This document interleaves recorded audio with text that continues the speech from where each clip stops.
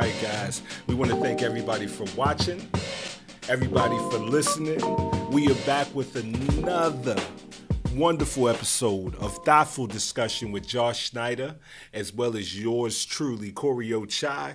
And we have a special guest here today. But before we get into that, we also want to say, this podcast is for you guys that are listening, you guys that are watching, to obtain value off of the stories of entrepreneurs, those that are going for their dreams, going for their goals, and hopefully you can take some of this information with you to go forward. All right?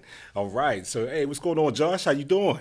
Never better. It's been busy in the best way. We've been able to travel a little bit, and the print shop, pghprintship.com. Check us out. Print shop is going off the hook, busier than we've ever been, and can't get enough of it. So keep the orders coming in. And we're here with... Hi, my name is Michael Roth. I'm a children's picture book author. My debut book is called River's New Friend. I just came out last month, and so I've been focusing on taking that to market and learning a lot through the process of self-publishing a book. So it's kind of been what's all-encompassing at the moment. Awesome. Absolutely. I'm a big reader, man, and I was always wondering about the process, right? From thought to finished product. Yeah. That's a big process. Most people don't understand. It's not just, writing the book, making sure the illustrations are there. There's so much more that goes into it. You know what I mean? So it's really an honor to have you on here today, and we can kind of go through your journey. Yeah, appreciate it. Yeah. I know that it was very well thought out because you asked me out for coffee, and we were going over a bunch of different books and different paper types, and then you went from there to one of my paper suppliers and got a bunch of samples and stuff like that, so I could see kind of what direction you went with, and it was great to have someone that wanted to glean from my experience of different types of paper and what getting an understanding of what they are and how they're used and all of that.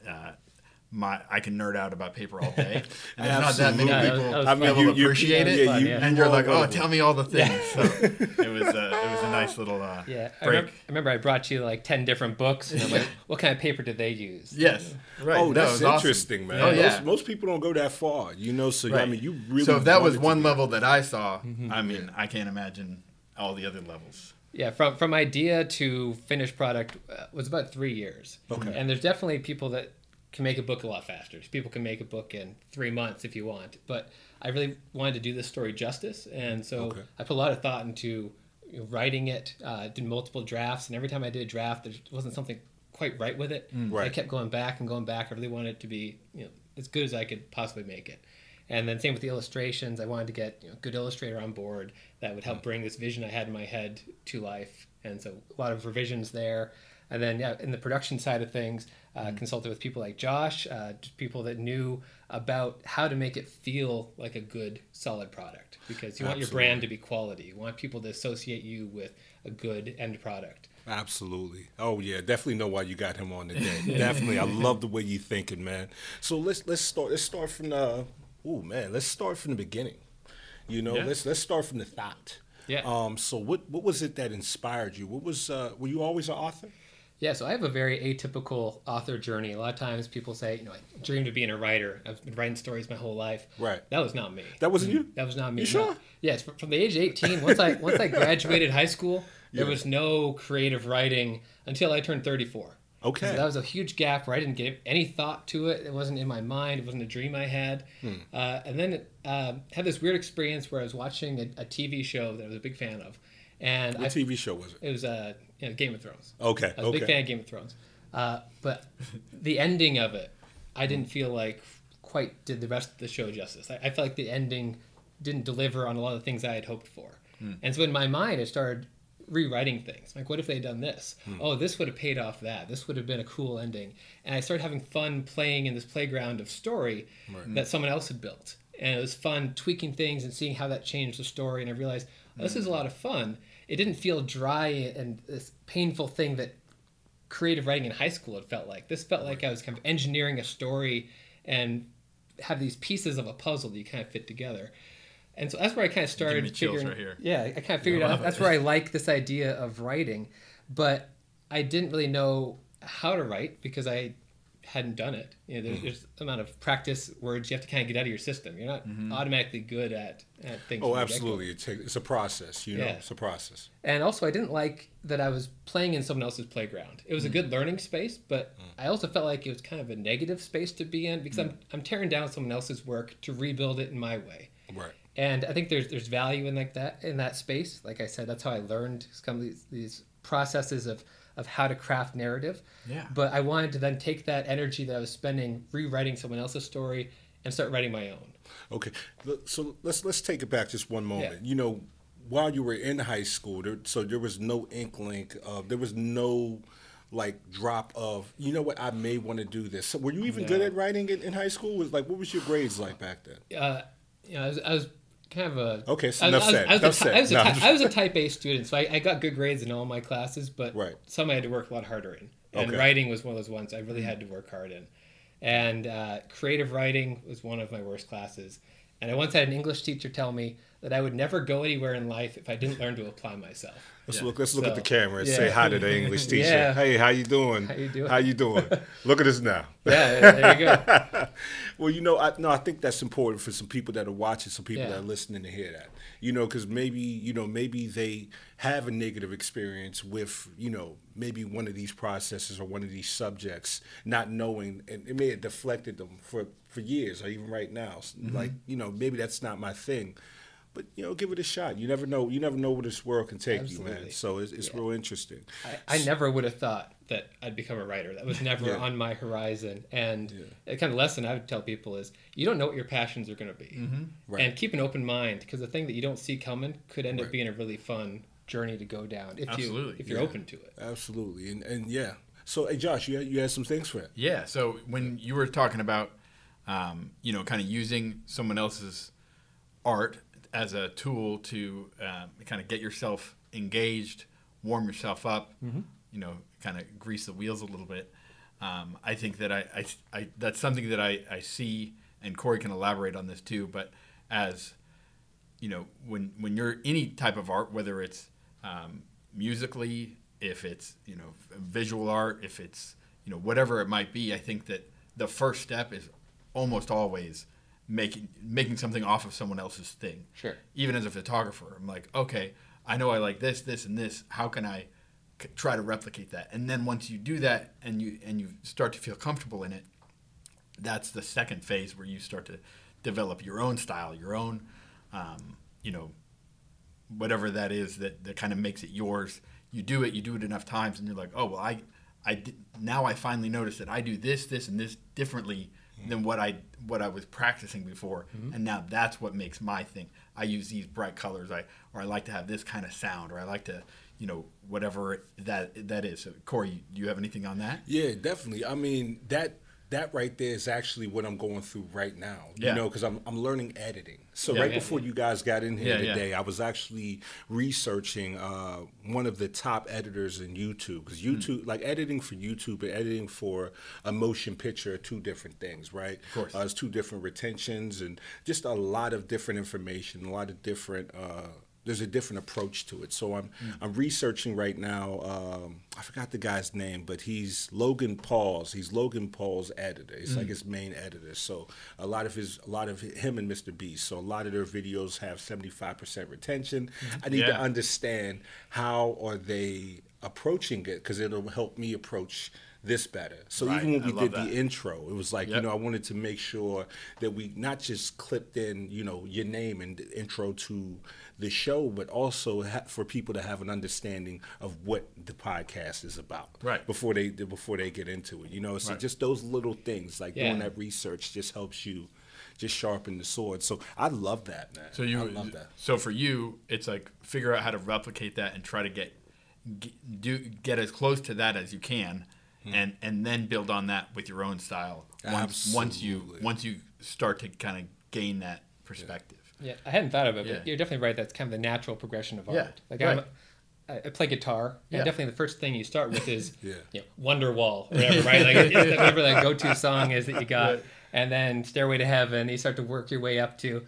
Now I can play all the songs I wanted to play. I'm ready to start writing my own songs. Right. Now that I have an idea of what my feel is, my style, what I'm going for. Yeah. Now I can you make play my own something art. wrong and you hit a different note and you're like, wait, that's not like that. nice. I like that. Like, what if I do this here? I always say it's like you make noise and then you learn how to make music, right? Yeah. You have to know how to make the noise first and hit those, just know what the keys are, and then you can figure out the way to make whatever you want it to do. I love that, man.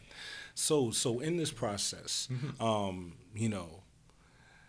did it become when did you identify what type of story that you wanted to tell? Like, how did that work out? Yeah, so I started off after I kind of came out of my writing, basically Game of Thrones fan fiction. I kind of started writing.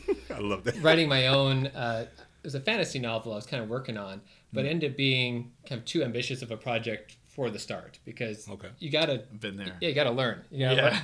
It's like trying to run before you crawl. So.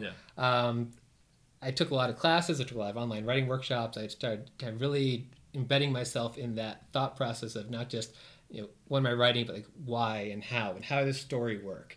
Because you kind of have to understand that it's almost like a puzzle with pieces that fit together. And when it all clicks into place, it's a really satisfying story. But if any piece is off, that's when people will watch your show or read your book and go like, I didn't feel like the ending quite worked. Right. And so you kind of need all the pieces in place. But to get to that, you have to develop that feel, both by writing and getting a lot of just practice words, but also reading a lot. You got to read.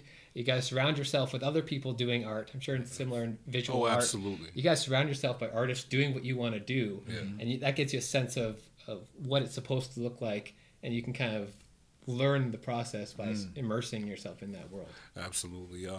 Just once again, I mean, there's a common thing that we say on here. It was a master class I watched with Malcolm Gladwell, and he said, to be a good writer, you have to be a good reader. That those two go hand in hand.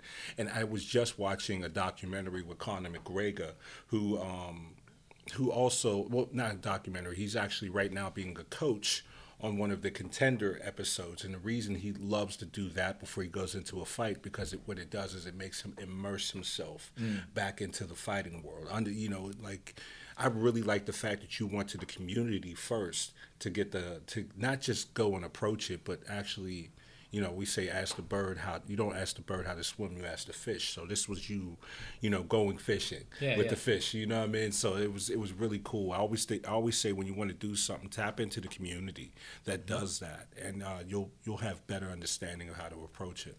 That's really cool that you did that. Yeah, so where did that go? So in that process, I'm throwing myself in this world, and as that process, I'm trying different genres. I write a little science fiction, write a little fantasy, kind of figure out your music style. What is it you like? Right.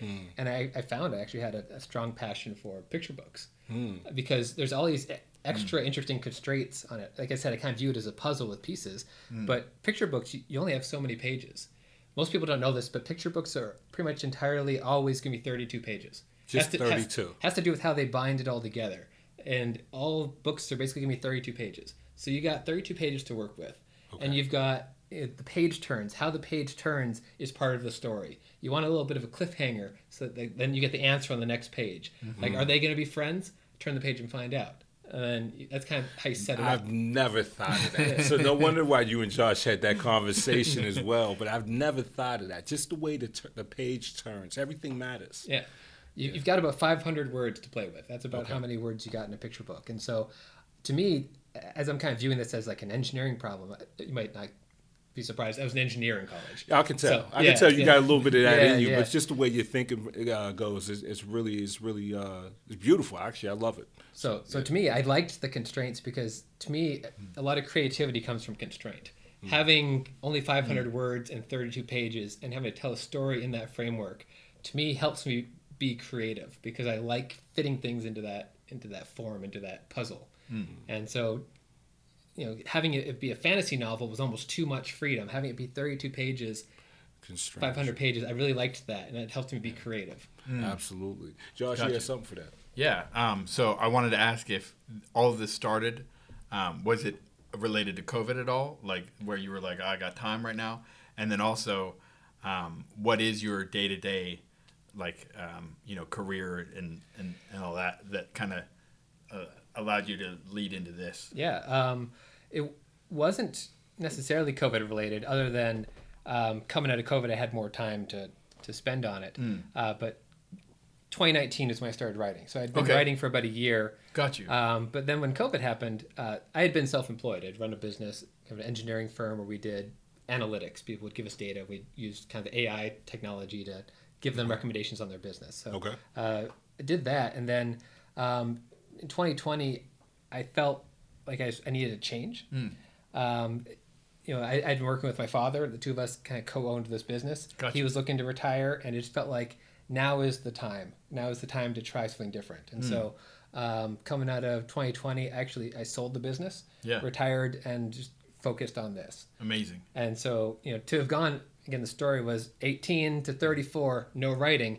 34 to 35, I discovered I like writing. 35, I sell everything to become a professional writer. So I kind of went all in on this Yeah, thing. your That story, doesn't happen. Your story sounds similar to mine. To be Yeah. frank. It does, yeah. I took the jump in 2021. I called it jumping off the porch. Yeah. I put everything away. I was like, you know what? I'm done working for people. I'd rather work with people.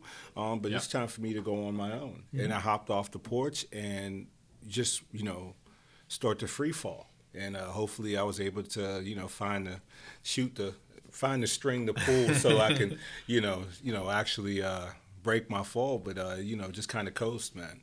Yeah. But I think that was important. It was the scariest thing I ever did. Let me ask you a question. Yeah.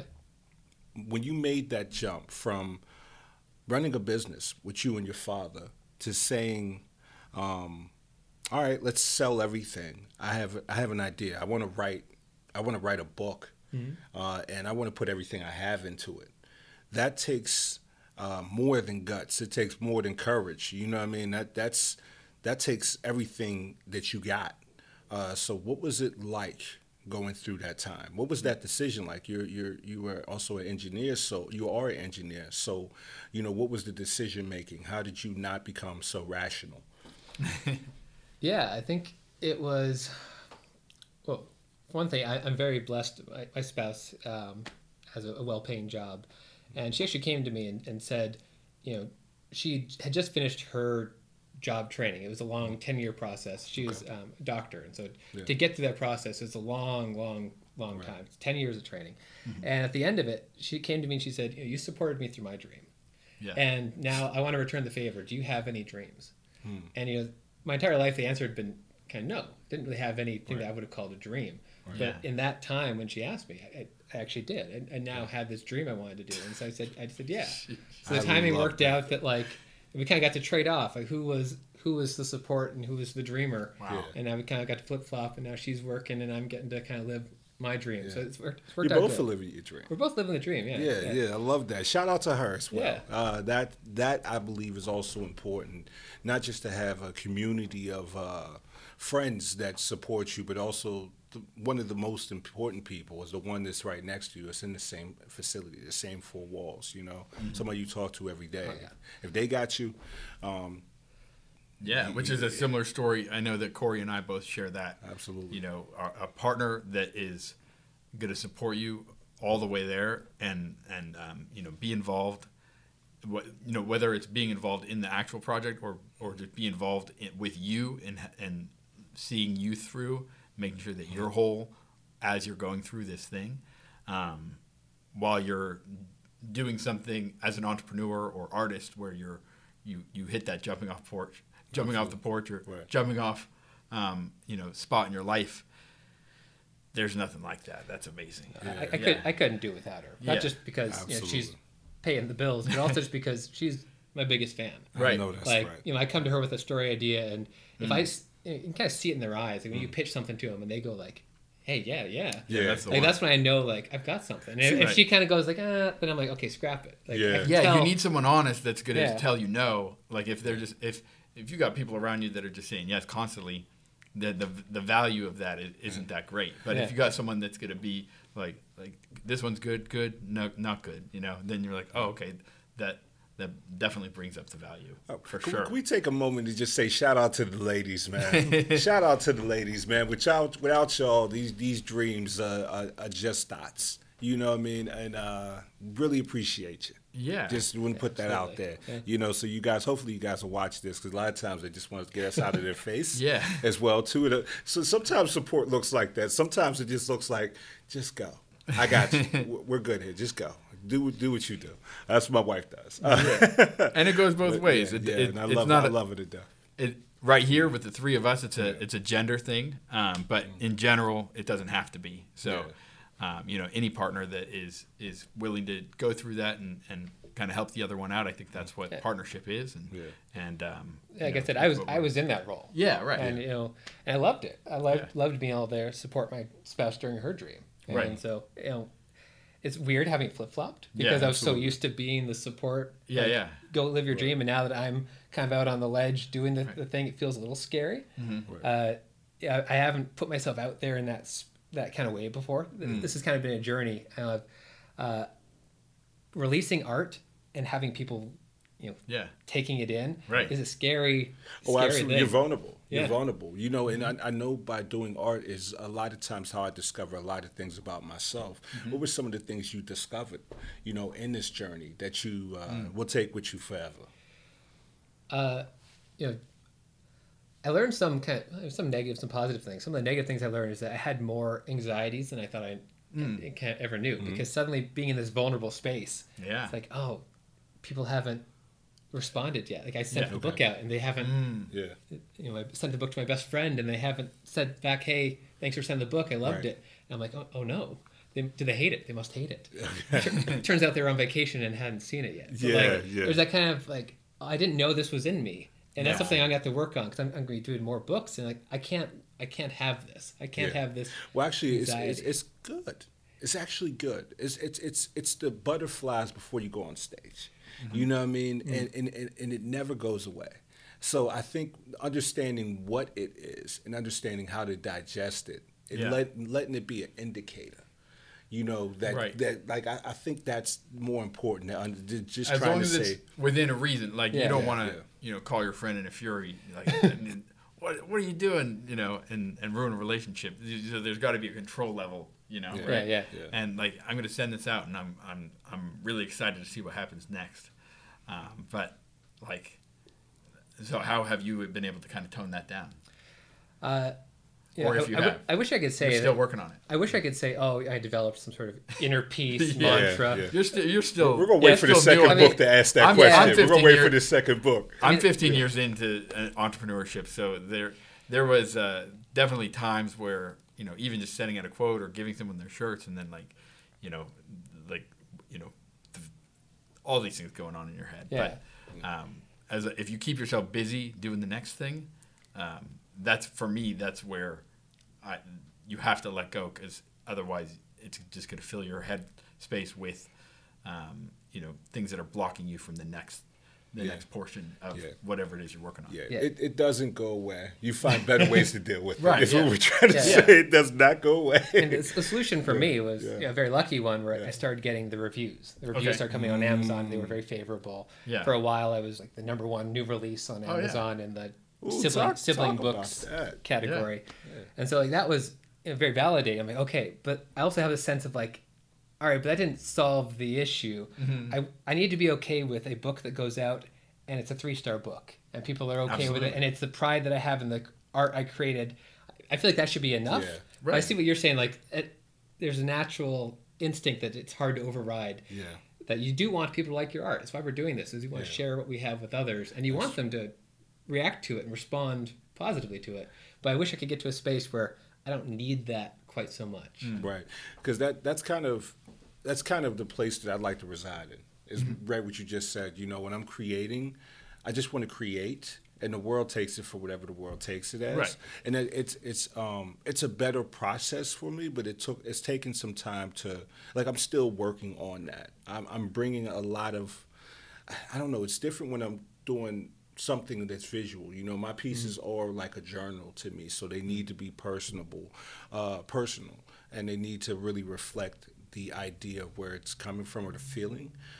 Where it comes to creative writing, that's, you have somebody that's reading it that you want to almost not manipulate, but you want their mind to be able to I don't know how that interaction goes, but I just know it's more so you want them to be able to think. You have to control their mind a little bit. Yeah, you're right. You want them to think what you're. Yeah. When you're writing something down, you have in your mind what's happening, right? And you want them to picture that on the other side. You're playing a game of telephone, where you want them to see it. I like that. And some authors have how much I want your vision to match exactly what I have. I might be more descriptive if it's really important to me that you see exactly what I see. But other authors might leave more space for you to imagine your own version of this room or the dress or whatever. So different authors have different perspectives, but you're definitely trying to shape another person's brain thoughts to be what you want them to be. I like the way you put that. Brain thoughts. Brain thoughts. Brain thoughts. Yeah, it's very true. Yeah. So, as you went through with this process and you start to get more into it, what made you want to do a children's book? You said, I know we kind of talked about, you started somewhere and you kind of wanted to dial it down, but there's plenty of different ways to approach this. Yeah. So what made you, pick this idea? Yeah. So this idea came to me because I had taken my dog on this walk, and as she was going along this walk, my dog was really wanting to befriend everyone. Sees another dog, wants to go say hi to the dog, wants to go say hi to the cat. Yeah, there's the dog in the front. The black and white dog's name is River. And so she wants to befriend everyone. But this particular day, no one was into it. And so... that just made me say, Yeah, that would hit me already. So I got home and I was like, this was a really funny walk where she tried to be friends with the mailman, the squirrel. No one wants to be her friends. And so I typed it up and I wrote it as a picture book story. And I sent it to my wife and said, this was my day. Mm-hmm. And she responded back and like, that wasn't bad. That was actually a pretty decent story. You should kind of work on that. And I hadn't given any kind of thought to that sort of thing. Yeah. But then I was like, oh, maybe there's something here. And I started playing with it. Okay. And the story kind of grew from there. But it didn't really kind of click until I was working with the editor that was edited the book. Same editor as The Hunger Games, which was kind of a fun. What? Yeah. She lives here in Pittsburgh. And Are you serious? She's fabulous. And so, she kept suggesting that we end the book with, ritual blood sport. I'm like, I don't know. No, you can't. Not my story. Come on, man. It's not my story. But so it worked before. It'll work again. That was hilarious. You got jokes. So my first version of the story was just my dog's going on this hunt for a friend, and then the end of the story is mom and dad bring home a sister, and that's the friend she needed. And it was a cute story, but it wasn't quite working. And then working with the editor, she said, why don't you take the sister arriving, move it to the beginning, and now have the sister be rejected. Mom and dad brought home a new sibling. It's going to be amazing. It's going to be fun. But wait, the reality sets in. I have to share time. I have to share attention. I have to share my toys. This isn't what I thought it was going to be. Right. I'm going to find a new friend. And she goes on the friend search. But then in the end, she accepts the sister as the friend. So it's more potent if she rejects the sister first and then accepts her at the end. Right. And once I made that change, there was this thing that happened where the story clicked. And not only did it become the story of my dogs, but it actually became weirdly my story. I didn't realize that, I grew up, I had two younger siblings, right. And, one of them was a bit challenging, had some medical issues as a kid, and it took a lot of my parents' attention. I didn't realize until I was kind of working on this book, now I'm 36 years old, as I'm working on that, I'm working through some of these issues from my childhood. I'm like, that was me. I was feeling like a little resentful that I had to share time and attention now. And so weirdly, by writing this book about my dogs, I was kind of processing something in a way that only kind of art can help you process that I didn't even realize. That's absolutely beautiful. So the guy I was talking about earlier, the editor, right? Mm-hmm. Yeah. He said sometimes we edit with instinct, but not understanding that it comes from, it's something that you won't realize until you're done, and then you have to go back and analyze it. Okay. And he says it happens all the time. We use what we experience and to create. Mm-hmm. It's not coming from nowhere. It's coming from something. And you may not understand it at the moment, but there's a reason why it feels right. That was absolutely it right there. Like that's phenomenal. It changed everything. So it went from being a cute story to being my story. It became like a personal story about my childhood in a way that I never intended it to be. But that subtle change suddenly made it not just my dog's story, but my story. And I think that's just, that to me has been the most fun moment of this entire process. I mean, holding the book in my hands was fun, and seeing the kids read the book is all fun. Mm-hmm. But to me, the most rewarding moment of this entire process was that moment where I made that change in the draft, and suddenly the story clicked, and I went, that was it. That was it the whole time. That was always this story. I just didn't realize it until now. How many drafts did you complete? How many drafts did this go through? You know, if I look through my okay. my folder, there's a lot of final. You know? The final for final. Yeah, exactly. Yes, yeah, I got print ready version 2. Exactly. Yeah, for sure. Probably about 5.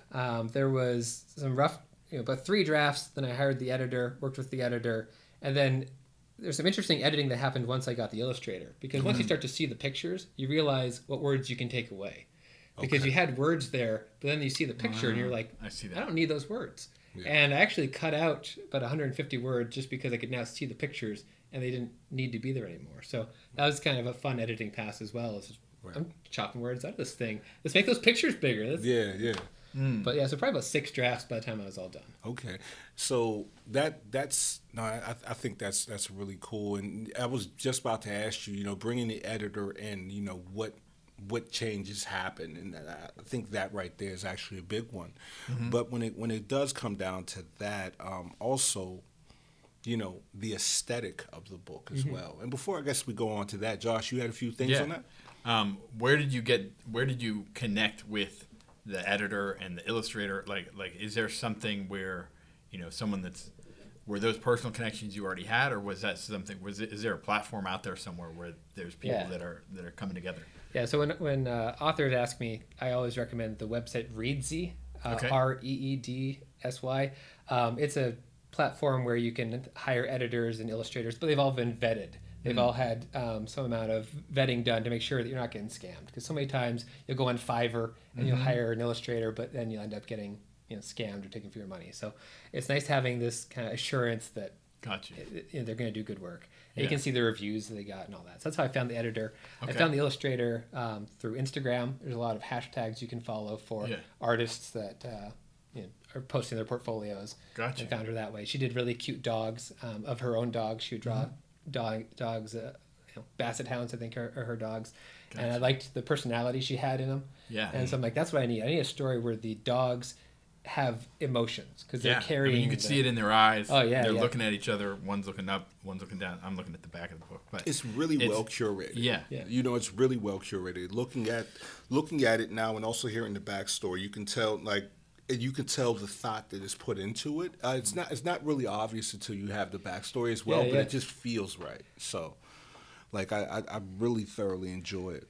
Yeah, there's a lot of thought that went into just subtle things. Like on the front cover, it's a unhappy dog. The older sister is unhappy as she's kind of meeting the younger sister. Younger sister's excited, but not too unhappy. Exactly, that's exactly it. We had a lot of conversations about exactly how unhappy she should be. Yeah, if you make her feel that. If you make her angry, no one wants a book about an angry dog. Yeah. If you make her too happy, then it's not telling what the story's going to be about. So there's a little bit of drama. Exactly. Yeah. So we actually dialed this in very specifically. We had a bunch of different versions of this face until we figured out the one that was exactly the right amount of I'm annoyed at you, but I'm not angry.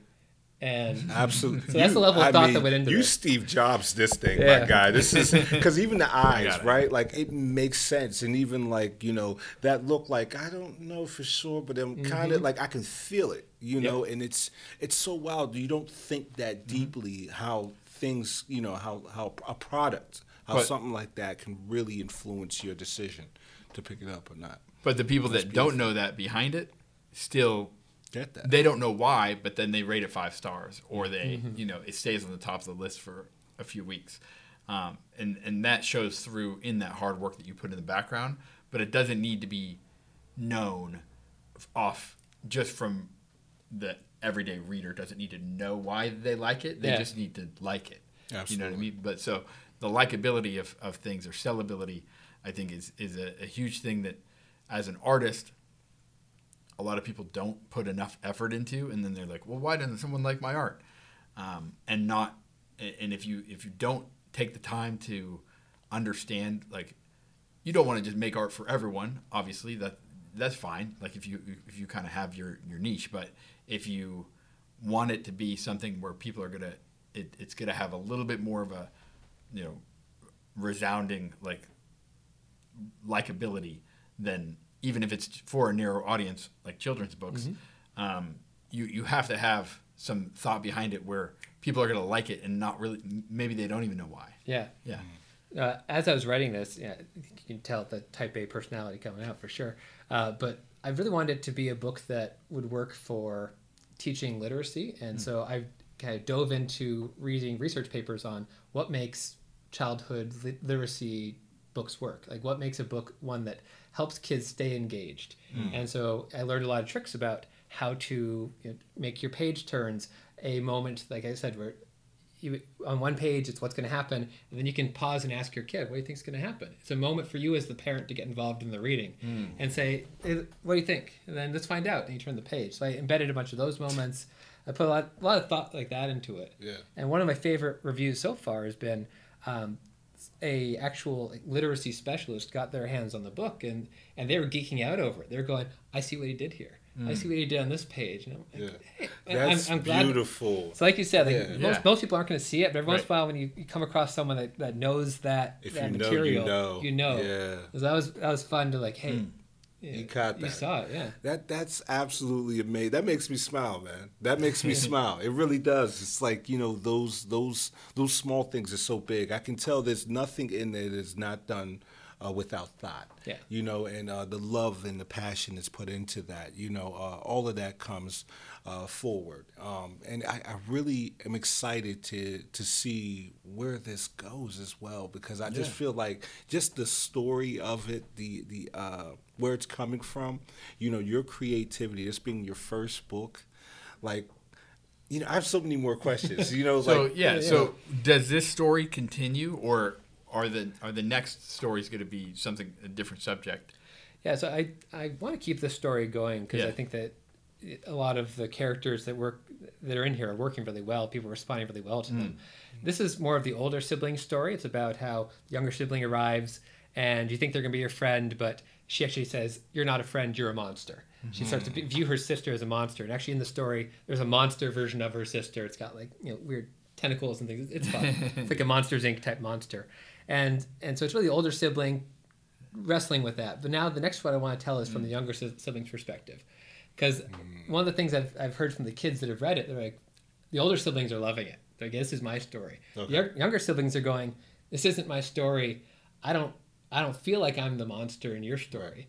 And so I want to write a story from the younger sibling's perspective that is, what is it like to be the younger sibling and live in the shadow of an older sibling, or have to share the toys. You're getting secondhand toys and stuff from the older sibling and kind of living in that space. So that's the next one is going to be really focusing from the younger sibling and in that one, the older sibling will be the monster. Okay. And so in each book, the other sibling was a monster, and you had to then learn to appreciate them in a way that you hadn't before. That's interesting. And it ends in some sort of conclusion, understanding, and growth. Exactly. The character growth. And this one ends with she thinks her sister is a monster, but then kind of realizes there's this complicated thing where you can be a friend and a monster. And it's this idea of love but not always like. And to me that was a really powerful family type lesson that's true for so many of us. A lot of times you love your family, but it doesn't mean you always get along. It doesn't mean at the end of a long road trip you're not at each other's throats. Right. And so it's that idea of sit in that kind of conflict of I love you, but I'm also not always going to like you, and that's okay. That is, man, that's remarkable. So let me ask you a question. This is thoughtful discussion, right? With Josh Snyder as well as the co-host Corey Ochai. I'm here with you guys. I'm working on a script with a friend of mine's who wants to create a short film. And wanted to ask you, what do you think? Because I know you've done a lot of research. Where do you think it's best to go to get the best understanding of what a story actually is, right? Because I'm coming in, I wasn't great in English. I wasn't even a big reader until I was about 27. Really didn't read my first book until then. But I want to get a better understanding of what a story entails. You know, like I know there's a few things, having a problem, having a protagonist and all those type of things. But, what do you think a good story holds or every good story has in common? I view story as setting up a context that will then change so that you can have an emotional reaction to that change. And so a lot of times you've got the opening scene of a movie and they set up, what is your status quo? What is your life like right now? Are you happy with it? Would you like it to change? And then in Lord of the Rings, and you're hanging out and you're having a birthday party. It's a great time, but then something's going to change, and it's going to either be an opportunity or it's going to be a threat because you're either happy or not. So what is changing in your life, and then how are you going to respond to it? And that's this kind of the story is over and over again. Establish what is their context right now. How are they feeling? Okay. Because then you're going to change it, and they're going to react to that change. All right. And so, because you can't have emotional response if you don't know where we're currently at. You need context. You need a situation. You need to know what is that person's dreams. What is it they want? Because then when I take it away from them, or when I give them an opportunity to get it, now we can all share that emotional reaction with the character because we know what this means to them. And you can play with that so much. Like you have stories that start at the end, and then you have either snapshots or then the ending is where you gain that realistic perspective of what their life was like, and so it obviously plays some tricks on you, and you're like, oh, so that's what they were talking about, and then that makes you want to watch it again, Fight Club or something like that, where like it's going to play with your mind, or Quentin Tarantino's one. I love it. That's he's one of my favorites, and I know it's just always an emotional roller coaster. I feel every emotion. It's like Forrest Gump is really one of my favorite movies of all time because of that. And that's a wave. I mean, Forrest Gump is taking you on a wave of that every 2 minutes. It's like, here's where I'm at, here's what's changing, here's where I'm at, and then it just keeps going. Yeah. A lot of times you'll see in a story someone just they're bawling, they're wailing, like they are so upset, they're crying, but you're not feeling anything. I'm watching someone be devastated, but I feel nothing. And so you're showing me them being sad, but you didn't give me the context leading up to it, so that as I start to see the events happening, I'm already a step ahead, going like, oh no, their dream was to go to college, and suddenly they're not going to be able to do that. And I see it happening, and as it's happening, now when the emotional moment hits and they get told your dream won't happen, I'm ready to be sad with them. But if you just show me them being sad, you didn't set it up by showing what they want and why this matters, then you just sit there and you go, I mean, I guess that's good acting, but I'm not feeling it. I understand. You were all the way in it. So I know. Same with being excited. You have to give a reason why to be excited about something, and then and follow that story along and portray it. Absolutely. I didn't mean to cut you off. No, because you're right. That's it. And it's but like I know, when I started editing video, I can never go back to watching a show the same way or watching a movie the same way, because now I'm looking for how do they create the emotion through the edits and so forth. So now that you're an author, now that you are, you're all the way in it. As I can see, you're all the way in it. How did that change the way that you read now, or change the way that you, understand stories, or just listen or read them? It definitely changes, because now you see. Imagine it's kind of being like a magician, where you now know some of the tricks, and so you see what they're doing. So as the story's playing out, I'll be like, he's the murderer, but they're redirecting to that person to kind of. So as I'm sitting there, I'm predicting things, and my wife, bless her heart, is like putting up with me. That's I got you. This person's gonna die in the next scene, because you can kind of sense how the shape of the story. Once you kind of have a sense of why they're doing what they're doing, you can start to see there's only so many paths that they can take from where they currently are, and this is the most likely. This would be the most subversive. This would be kind of a bad choice. I hope they don't make that one. And so out of those options, you can kind of start to guess what's happening. Now, can you combat that? Can you combat that thought and actually be present? Are you working on that? Because that's what I'm working on now. Is trying to be more present when I'm watching these, to really kind of view it from the average person's position. I don't know if I found a way to shut it off. Shame on you. But No, I'm just messing with you. but it means I have so much more. I'm so much more excited when someone shocks me. Yeah. Like I was good at like the movie Love Everything that. Everywhere All at Once.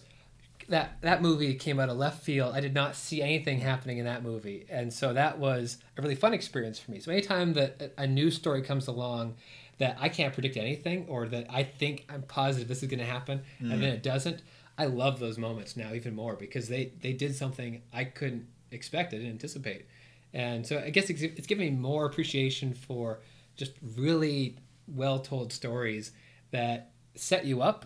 And I'm following the setup. I'm like, I see where you're going, and then they tricked me, and I love it. So okay, so it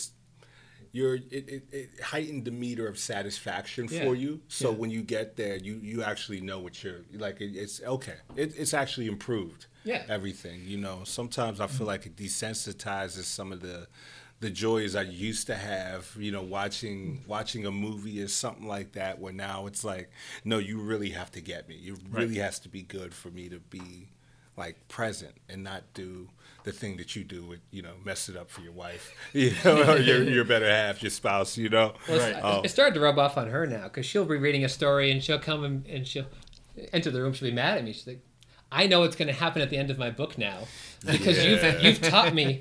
Yes, I've learned secondhand from you. I can hear her voice. Yeah, she's like, now I know what's going to happen. Thanks a lot. Yeah, Josh, you got a few things for that too, right, my friend? Yeah, so I've heard that there's two types of people that when they're watching a movie, and I'd imagine it's the same when you're reading a book, is you know, that your brain kind of, like for me, I'm the immersive type where if once I'm 5 minutes in, like, you know, someone can walk by the screen, I don't even see them.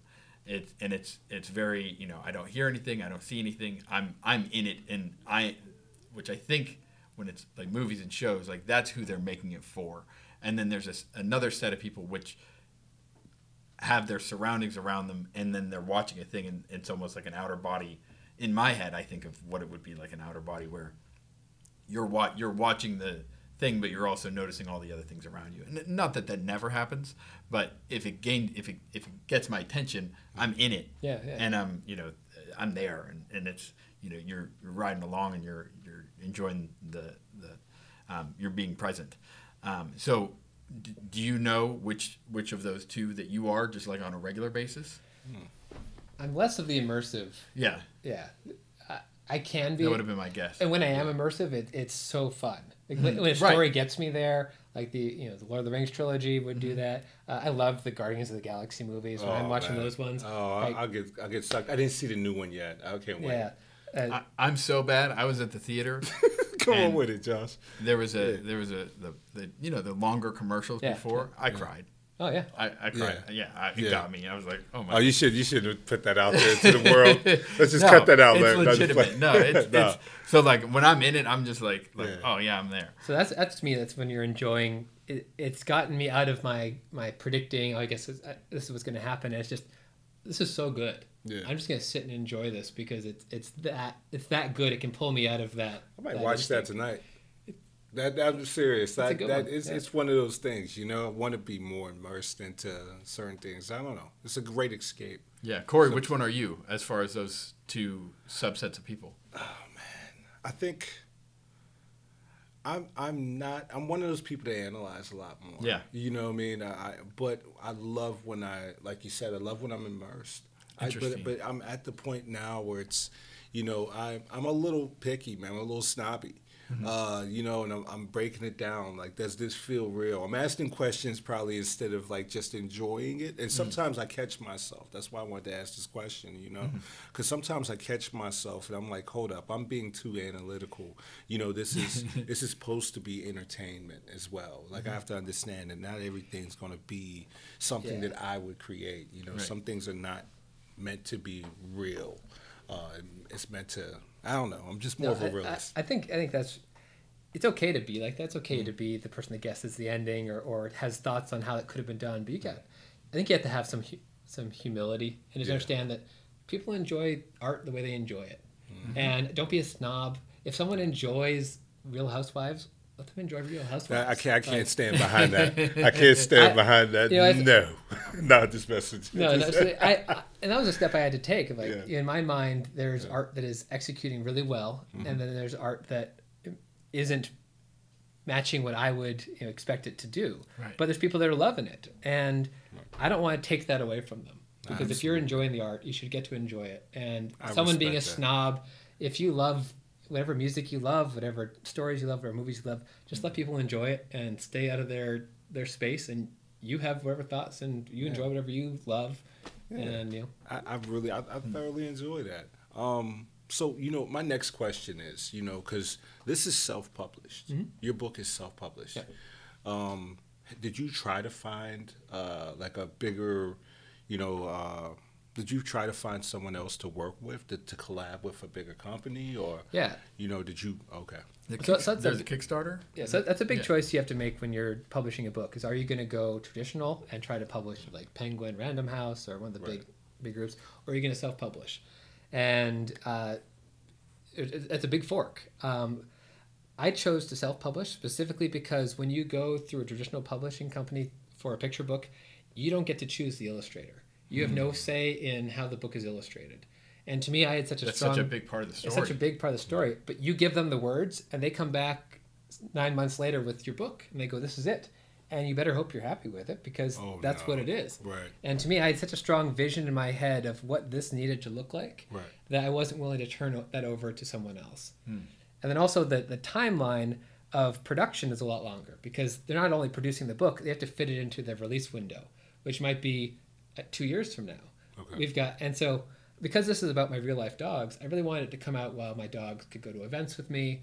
So I can take my dogs to a school visit, and the kids can meet the dog. It's a fun thing. So did you know that going into this, that like all those things that you just said about the two differences? There's definitely a lot of learning, because I think you just assume you write the book and then it gets published. Right? How that happens is a bit nebulous to you. So I had to learn that process. And it's definitely a riskier venture to self-publish, because you have to fund everything. If you go traditional publishing, they pay for it. They make it, they pay for the illustrator, and they pay you money. Right. Whereas now, I had to hire the editor, I had to hire the illustrator, I had to pay to have the books printed. Right. I did run a Kickstarter to help fund some of the printing costs. Mm-hmm. But this was a big kind of financial gamble. But I liked having the amount of control, because I was saying, I'm micromanaging the face expression of that dog on that cover, because in my mind it has to be this specific thing to tell the story I'm trying to tell. Yeah. And I can't do that if I don't have that kind of control. And all those hours, that's not, I mean, the artist is getting paid for that work. So like you have to really consider, is this that important? Do I want 9 edits to this face, or is it good where it's at? I don't want to spend another, that's interesting. But if it is that important to you, then you do it, and that's a good, I appreciate that. Yeah. Is there anything that you would have done differently? The recommendation I now give to authors, because so much of when you're an author, you're on Twitter, you're in all these spaces, and you're getting a lot of avalanche of feedback of how you should do this. This is how you succeed. And one of the things that they always tell authors is you got to develop social media platforms. You gotta be active on Twitter. You gotta be active on Instagram and all these things. And so I did. I built an Instagram platform. I had some videos go viral. I got to 5,000 followers, which is a decent number of followers. Yeah, that's amazing. And I'm not good on Twitter. I don't get it. It was taking up a lot of my time. I was trying to post weekly. I was trying to engage in all the spaces. And then the book came out, and I'm posting about it on Instagram. I can't point to a single sale that came from those 5,000 followers, because people are not really in a consuming mode when they're on social media. They're actually in a promotion mode. They're trying to get you to follow them. They're not actually looking to buy things. And so I now tell people, don't spend the time on social media if it's not natural to you. If you love social media and it's just a space you hang out anyways, use it to your advantage, go. But if you're forcing yourself into that space because you think you're supposed to, you're better off just writing more books, getting better at writing, having more books in the marketplace. Okay. Don't waste this time with social media, because it's a lot of pressure, it's a lot of time, and I don't think it pays off. If it doesn't ROI, then it doesn't make any sense. Yeah. And it does pay off if you are good in those spaces. There are people that are just naturally good at social media. Yeah. So for my story, when I started this business, pghprintship.com. Check us out. Ship, not shop. Ship, yes. Although I bought the shop.com just so that it would redirect. But the emails don't work, so don't do that. People come in and be like, I emailed you. And I'm like, no, you didn't. No, you didn't. So I used Instagram as a tool to grow my business. And it was because I was doing printing and I was able to take pictures of the work that I was doing and kind of create that content. And it was a very easy space. They had location, it's a two-way social media like Twitter and TikTok, where Facebook is more just one, like as a business, you can put stuff out, but you can't interact with your the people that are following you. So Instagram, you can, and so you have those two ways. But with, I poured a lot of effort into it, but I was getting, I did get a lot out of it. So the first year, 70% of our sales accounted for $20,000 came from Instagram, and then everything else was repeat or referral after that. And then that number from Instagram ended up, that goes down lower and lower the bigger that we got. So now I don't think it's as important, and I'm trying to post more, just more quality and less quantity, and just do one post even a month or a couple a month, but have them be something that's like a real chunk of what we're doing and the customer that we're working with and how we've done different things for them. So yeah. So, but if it works for you, you can make it work. If it doesn't work for you and that's not your thing, like you're saying, then focus on what you do well. So any writers out there who are feeling that pressure and stress, I got to get followers, I absolve you. You don't have to do that. Yeah, there's no rules. I've now sold, I'm up to like 500 copies or something of this book, and congratulations. Thank you. Congratulations. I'm doing that without social media, and so you don't need it. And if you're feeling this burden and weight, and it's keeping you from doing what you love, which is writing, then you have my permission to not let it go. Yeah, I love that. How are you promoting? Like, what are the routes that you were taking to get to that 500? Yeah, stuff like this. Absolutely. Great podcast. Have a chance to be on. Doing events. Doing the Bryant Street Festival this upcoming weekend. I don't know when this releases, but as of recording. So doing some personal events. I'm blessed with very loving family who have been promoting my book. My dad has just been taking my book wherever he goes. He sold 2 at the doctor's office. He sold 3 at the bar. Go ahead, Pops. He tried to sell one at the the United Air, check-in. Here's my plane ticket. Would you like a book? So he's just taking it around. It's been great. My mom sold books too. So, and then a lot of word of mouth. Right. As part of the Kickstarter, I gave people the option to buy a book to be donated. And then I was matching the donations with a donation book of my own. And so all totaled, we ended up with almost 200 donated books out in the world, going to classrooms and to kids in low-income communities that a lot of them, this might be the first new book they've ever gotten to have be their own. Or a classroom where a teacher is buying all the books themselves for their classroom, and now they've got this new book. And so by putting the book into spaces like that, you get word of mouth by people that share the book with others. So that's impactful. Yeah, that is. There's a few different companies I know that have also, or a few different companies that I know also started up that way. More of a social awareness. And I think that approach is buy a book, donate a book as well. I think that's really cool, man, because it really gives an opportunity to give to those that may not have, and I think, I don't know, I think more things should be like that. I was thinking about, I got a chance to talk, my father's in Nigeria, and just in Africa in general, and a lot of Africa doesn't look like what they portray on, TV, but there is a lot of Africa that is like that. And, he was asking me, if you have any, clothes or anything like that you want to send over, you have some cousins in a nearby country that really doesn't have anything and it would make their world, just to know that they have something that came from America, you know what I mean? So just things like that, a brand new book, You know, that kid will rock that just like some brand new Jordans out here, and it's a sense of confidence. It's a sense of they will appreciate it, just like somebody from Alaska going to California and it's sunny. You know what I mean? Right. They'll appreciate it like that. Like it's like, man, I wish we had this more, and it could change. It could change your life, man. One of those little things can make so big of a difference. You know. Yeah, one of my favorite stories I got was a teacher contacted me and said, "Hey, thank you for the book. I actually had to hide it because the kids were fighting over who got to hold it. During recess, all of them wanted to hold the book, and so she said just to keep them all from fighting, I had to put the book away, and we have special reading times for it now. Yeah. But every kid just kind of wanted to hug the book. That's the greatest. That's the greatest child fighting story I ever heard. They're fighting for a book. Like now that's a great story. And then for it to be your book. I thoroughly one of my greatest moments with my family was when I first started reading, and like on a consistent basis. One day I come into the house and both of my children have books in their hand. My wife has a book in her hand, and I'm walking in with a book, and I sit down and we're reading together. And I never in a million years would have thought that would be like one of my best memories so far in life. But to me, it was one of those things was like, oh, we're going to be all right. You know what I mean? It was just, we all. How old were the girls at that time? Oh, man, they were, my youngest probably couldn't even, she was looking at picture books and she was just understanding what a dog is, a cat is. So she had to be maybe 4. My oldest might have been 6.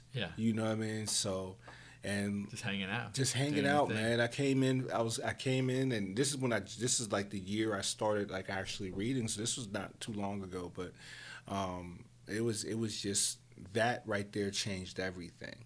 You know what I'm saying? Like, it changed everything. You know, and it was all around books, man. It was books. You know, we still go to my house. It's nothing but, you know, we still have 15 minutes of reading. We try to do on a consistent basis. But my girls don't go like, oh, we got to do 15 minutes. They be like, okay. You know what I mean? Because it's just so natural. Like, I didn't have that growing up, and it just makes the world to me. So I can't wait to take this home. Yeah, I hope they enjoy it. And my daughter, this can be her book when we do our 15 minutes. So this is going to be really interesting. And they're also being sisters, you know what I mean? And we're thinking about maybe having another one, you know? So it'd be cool to kind of, you know, like new friends and everything. I just think there's a lot of value in that book right there. So I think it's gonna be cool. I think it'll be cool. A good learning experience. Absolutely. Yeah. So there's this idea that started coming around like about a decade ago that people really pushed as far as marketing and sales go, which is the subscription model. Like, oh, well, if you can get and more. Like, as a small business, obviously, people have been subscribing to a telephone line and cable and a newspaper for a long time. But as far as, like, small business using that as a selling point and, providing continuous a service, that was, like, a big hot thing. And it still is. But I have a friend that's working on an app where he helps with, different mental struggles, and it is like a subscription based, and there is a portion to that. But I was talking to him about it. Like, there's this concept that I'd never seen used before, which is like to go above and beyond and do a scholarship, because a lot of people that are dealing with this, they might not have the resources to be able to download this app and pay $18 a month, but then there's going to be people that could pay for 2 or 3. And so to have all those options when someone signs up so that they could pay for theirs, or they could pay for theirs and someone else's. And just that idea, or it could be, a monthly thing, or it could be a, like what you did where you're going to give one away. And the fact that you match that, I think that was super cool. But that model, I haven't really seen it. And that idea, I pushed it out to a couple other people as well, but to see that you did that, I'm very impressed, and I'd like to see that more, because there are people that might want to give, but they're not just going to give. Like, there are people that do giving, and they're philanthropists, or even, on a small scale, they'll give $50 or $100 here and there, but the people that don't, I think there's a huge portion of people that don't just generally give, other than, Salvation Army. They might have a bucket when you're walking in a store or whatever, but to do that. So how did that come to mind, and how did that develop into that idea? Because we were right on the same track there. Yeah. I really wanted. One of the things I value is I like to find ways in whatever space I'm in to bring kind of love and kindness and helpfulness to that space. Yeah.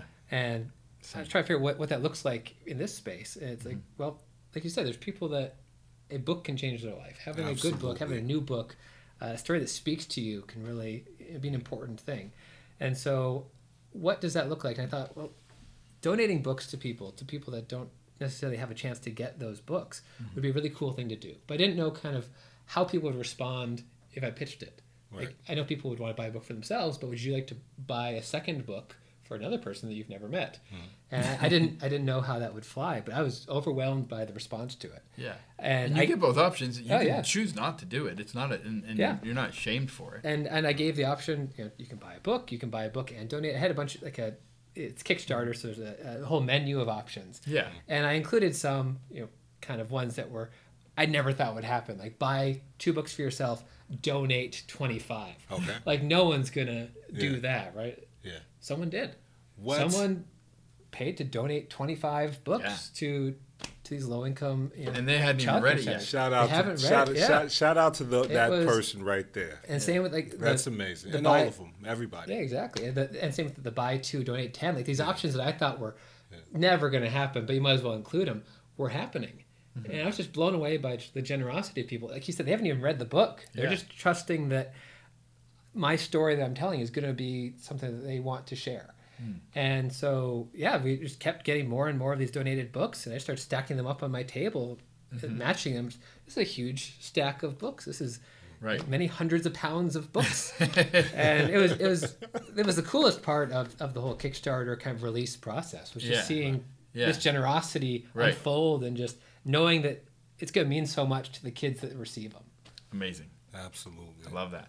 So I wanted to just before we wrap it up, I wanted to talk about, this may be where it's starting at, but where do you see this going?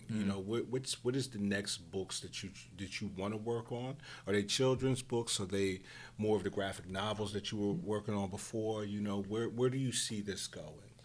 Yeah, I definitely have more of picture books in the works, more of the dog series. My wife works with in the neonatal intensive care unit, which is where the premature babies go when they're born. Yeah. I really want to write a story for parents going through that. So I'm working on a story for that space that just kind of helps empower those parents. The book is called "This Was Not the Plan," and this isn't how you planned on this new child arrival coming. And you had all the bedspread picked out, you had the paint of the room, you had all these things that you had planned that this would be like, but it's not like that. But here are some new ways you can be empowered and take control and be involved in this new situation. You can choose blankets for your baby. You can still decorate the hospital room. You can, how to be empowered in that new situation. So I'm looking forward to working on that one with my wife, and hopefully get that into some hospitals. I love the fact you're bringing her into this as well. I think that had a lot of value to the world. So I think really between those two, I want to write books that can help people through some of these emotional situations that are also fun. This is a book about challenges of a new sibling, but it's also fun, because I don't want to just write an important book. I want to write a book that's fun. Absolutely. I mean, that's also, that was something also the editor said that I was talking about earlier. You got to remember, this is entertainment as well. We're entertaining as well. You want the experience should be pleasurable somehow, some way. It shouldn't just be, even if you create something that wants to draw a drama from somebody, that's still an experience that is pleasurable because you're getting it from. Absolutely. That it's an experience. Yeah. So that I truly enjoy your approach on being an author and bringing these things into the world. That's absolutely amazing. Now, there's a question that we asked everyone that sits in this seat, and the question is: if you were sitting across from the person that was just starting this journey, yourself, you're talking to yourself, but when you were just starting this journey, what would you say to yourself? I would tell them to find people that have your level of passion and intent, and surround yourself with them. I agree with And that 100%. Don't look for people that are. I spent years going down that wrong path on that. And don't try to find the people that are ahead of you on the ladder, because there's always going to be this idea of like, well, if I could just get a moment of that famous person's time. Right. No, find people that are your skill level at where you are, and then commit to growing together and just feeding off each other's passion. You're all going to be learning, and you're swapping information, and you're all growing together because you're all hungry, and you're all passionate, and you're all sharing everything you learn, and build yourself up a community, and that community will rise, and out of that community will come a lot of really talented writers, painters, musicians, because you're all fueling each other. And I think that's the best way to get started, in addition to learn how to do it, take the classes, learn the craft, practice. But in the midst of all that, surround yourself with people that have passion and hunger like you do. You guys heard that. That might have been my favorite one so far. That was absolutely amazing. We say this is for our listeners, but Corey and I leave every episode like we learned something, and this is like a space for us to really grow ourselves and watch our community grow as well, and to be a part of that. We appreciate that very much. Absolutely. And appreciate, we wouldn't be able to do it without the people listening, so thank you. Yeah, so, before we get out of here, definitely, where can they find you at? I know social media is not where you're putting all your energy, but I know it's somewhere where they can actually find a way to receive this beautiful book that you've created here. Yeah, so I have an author River's website. New Friend. Let's put that out there. River's New Friend. It's available on Amazon, as books kind of have to be these days, but also you can get it through my author website, rothwrites.com. We also have sticker sheets and things like that, as well as activity sheets, or if you want to have a coloring sheet or a maze. Even if you don't buy the book, you can get these for free, so your kids can be doing fun activity sheets based on the book. Instagram and TikTok, at River Willow Storytime, if you want to see cute videos of the actual real life dogs that the book is based on. River has her own TikTok? They have their own TikTok. Hello. That's just really cool. And is there so all of the avenues are your website, Amazon, your TikTok, Willow's TikTok. Hello. So River's TikTok. I said Willow. River's TikTok.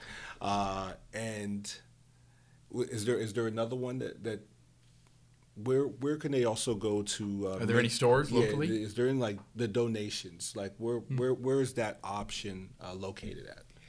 So that option was tied to the Kickstarter, and now that that's over, I'm working on trying to come up with a new avenue for that, because I want to keep that going. I'll probably add something to my website where you can purchase a donation book through the website. Haven't done it yet, but that's definitely in the plans. I want to keep that energy going. Gotcha. What's the website? Rothwrites.com. Okay. Writes as in writing. So ROTH. Absolutely. ROTHWRITES. Yeah, because that's definitely an option. I want to definitely want to purchase that way.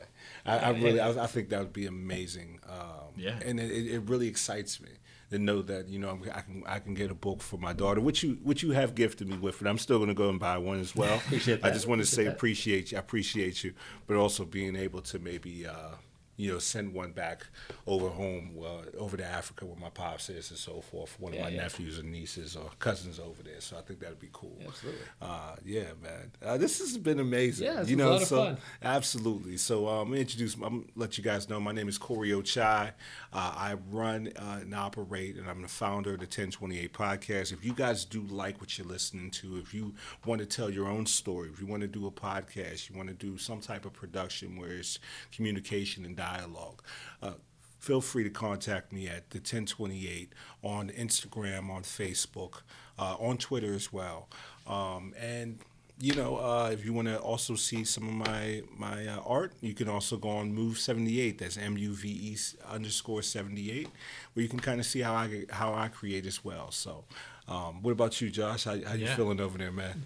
Thankful. I'm grateful as well. Yeah, it's been been good. So I appreciate everyone listening. Thank you both for Corey opening up your space, and Michael for you being here, and thanks for everyone that is tuning in and made it this far. And we hope you listen to another episode. We have more and more of this content, and I know that, and this isn't in a bad way, but Corey kind of takes over a handful of, and everything that's coming out of his mouth is also, I'm saying in my head, like, yeah, like that's exactly where I was going to go with it. Or, we definitely have this chemistry where we're able to feed off each other and have people on and kind of get to know all of ourselves, all of our community better every time we do this. So thank you for being here. So amazing.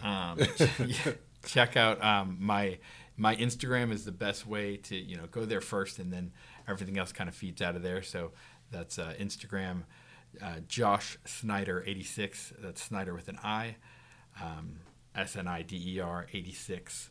So check me out there, and then the business that is it's just my fiance and I, and we own and operate pghprintship.com. So we'd love for you to check that out. We do lots of different types of printing. And then the podcast, you can find us at Thoughtful Discussions, anywhere you listen to podcasts, as well as TikTok, Instagram, YouTube Shorts, Facebook. And thank you so much for and I know this is like the fourth or fifth time I'm saying thank you. But we really appreciate you guys. Feel free to leave a comment. Yeah. Feel free to rate us, how you liked it, if you want to share it. That's the way that this kind of stuff gets out. So if this brought value to you, and you enjoyed listening to this, and you want other people to listen to it, just like someone else giving away this book, this sharing this content, it really helps. And you never know how it might affect the next person that is listening to it. So we appreciate that. We're coming up on the 100th episode. Getting close, man. Yeah, Getting before close. the end man. of the year, we'll be there. Yeah. So, really looking forward to that, and the fact that we have gotten this far. And I was looking back at episodes last night and seeing, there is so much out there that we have been a part of and in this community. So, very thankful. Absolutely. And if you guys like the clips that you're seeing on all the social medias, man, let's give a shout out to Lane Media. Larry, man, you are doing phenomenal out there. We appreciate you, man. And let's keep doing it, man. So this world is a blank canvas, and it's up to each and every one of us to take our paintbrushes and paint and add the paint and create this masterpiece together. So with saying that, we're gonna say go out there, do something beautiful. The world's counting on you, and we're out. All right, guys. Yeah, that was fun. Yeah, man. Appreciate you having me on. This was amazing.